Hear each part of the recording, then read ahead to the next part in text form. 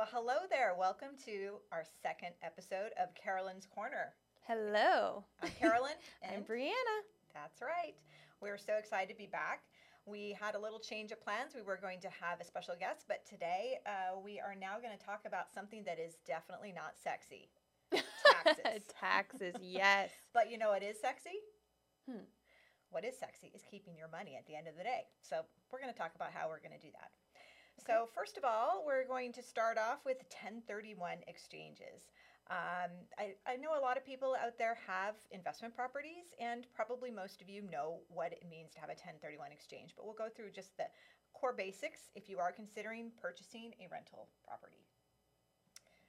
So, Okay, let's get into the 1031 exchange. So the 1031 exchange is a swap of one investment for another that defers you having to pay capital gains taxes.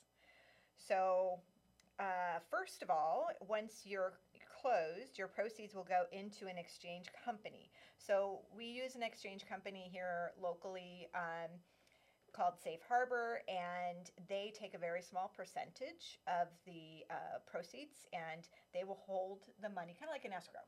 Right? So you go from one escrow account to this exchange company.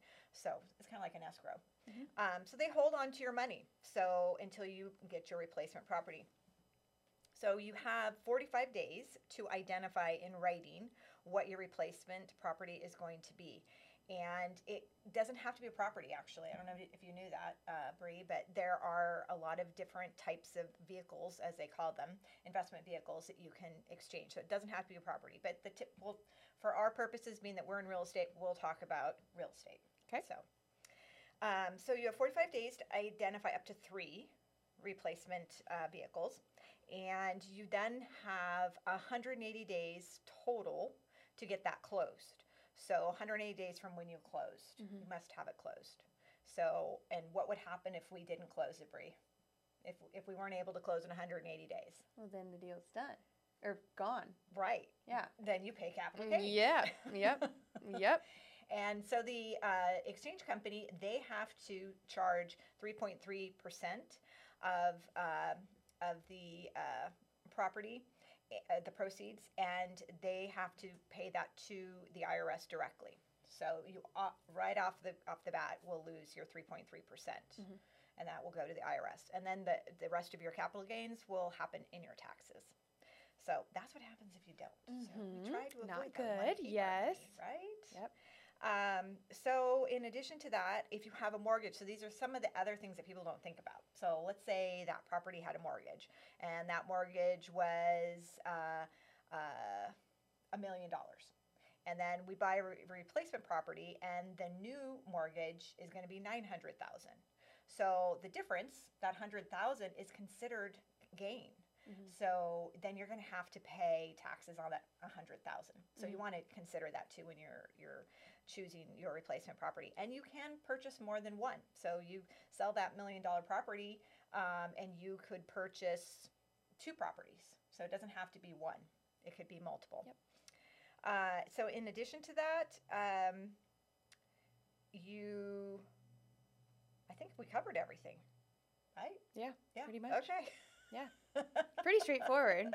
Yeah, pretty straightforward. Just 180 days so that Make you sure it's don't closed. have to do more capital gains. Right. Otherwise, bye-bye money. Yes.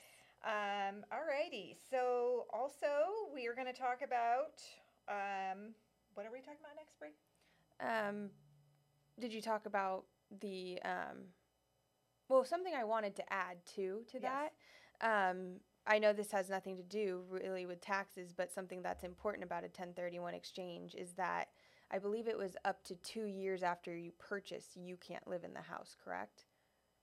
After you purchase it? Oh, you're Yeah. not supposed to. Yeah. Yeah. This is only for properties that you do not live in. Yeah. Yeah. There are ways to convert a 1031 exchange, though, from a primary residence into a 1031 exchange. But we're not going to go into that. 'Cause Okay. It's more detailed. Okay. But thank you for pointing that out. Yes. Appreciate Okay. it. So the next thing we're going to talk about in this tax podcast is the Prop 19.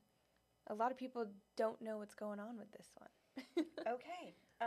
Prop 19. So what is Prop 19? Prop 19 was passed this year in California. So that's specifically for California. So if you're not in California, this doesn't apply to you. But we've had a really cool opportunity of transferring your tax basis if you're 55 and over. Now, Prop 19 had two different factors, and we're only going to go over the one that's related specifically to 55 and over.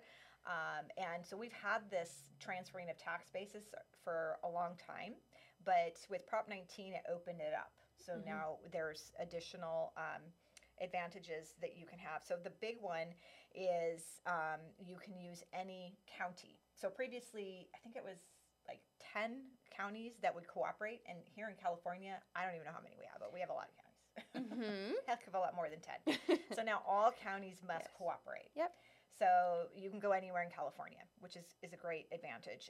And then the other really big factor is previously with a transferring a tax basis, you would have to purchase a home that was less expensive, because the assumption was if you're 55, you're going to go into a smaller home.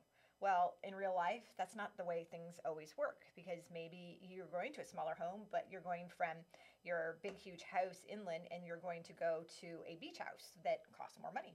So now you're able to purchase a home that costs more.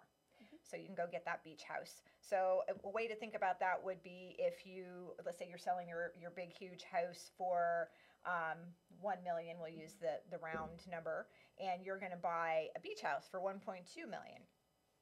But your tax basis on that big, huge house was only 200,000. So you get to transfer your tax basis to the beach house of 200,000, but you have 200,000 more that you paid for it. So you add that on to your original 200,000 tax basis, which means then your tax basis is only 400,000. So it's a great way to move up as far as price, but keep your taxes low. And that's one of the reasons we have a housing problem in California. Yes. We have a lot of people that are afraid of transferring or having a much higher tax bill. So now that people have that freedom to move to different counties and they can purchase homes that are more expensive, hopefully the word will get out and we'll see some properties free up.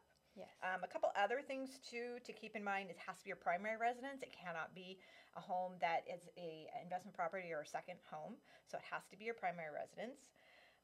And you must purchase the house within 2 years of the sale, the original sale. So you do have some freedom. So in this crazy market that we have right now, where there's not a lot of inventory, that does take a little weight off your shoulders. It's not like a 1031 exchange where you only have 45 days. You've got 2 years. So that's plenty of time. Yeah, it's nice. And another big change with Prop 19 is you now can use it 3 times, where previously it was only once in your lifetime. So we now know that people do live longer than 55. Yep, and bounce around a lot. So yeah, so it gives you a lot of freedom. So Yep. All right, what do we have next? Well, okay, now we'll move on to talk about avoiding capital gains when you sell your primary residence. All right, great.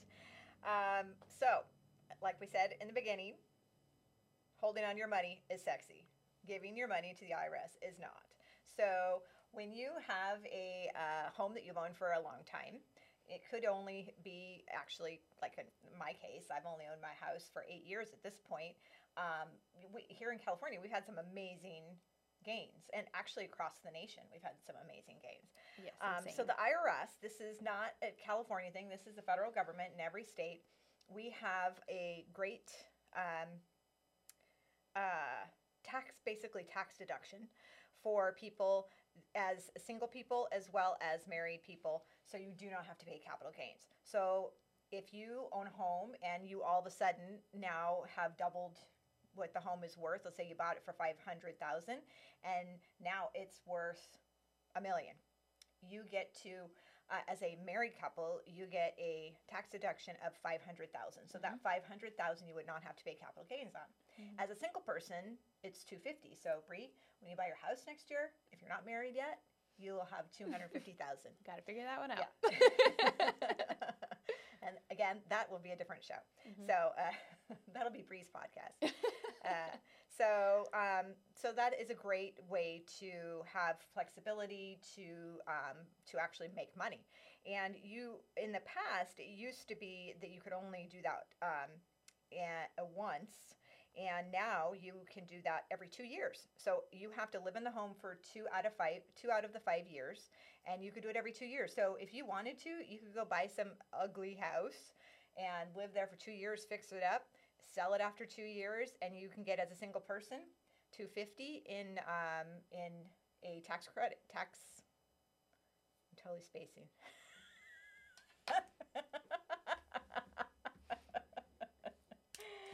Got a lot of editing to do. Yeah. Okay, I don't even know where I was at on that. We're gonna have to cut out a big part of that. Okay. Okay. What have I covered? You must own your home to the last 5 years. You said when you sell your house, you'll get 200 as a single person, 250. Yeah. That's what you ended at. Oh, okay. And it must be your primary residence, no vacation homes. And you can use that deduction year after year after year, every 2 years, with no cap. So you can make that into a complete business model if you want to, and you could make up to $250,000 as a single person every 2 years, sell it, and get a new property.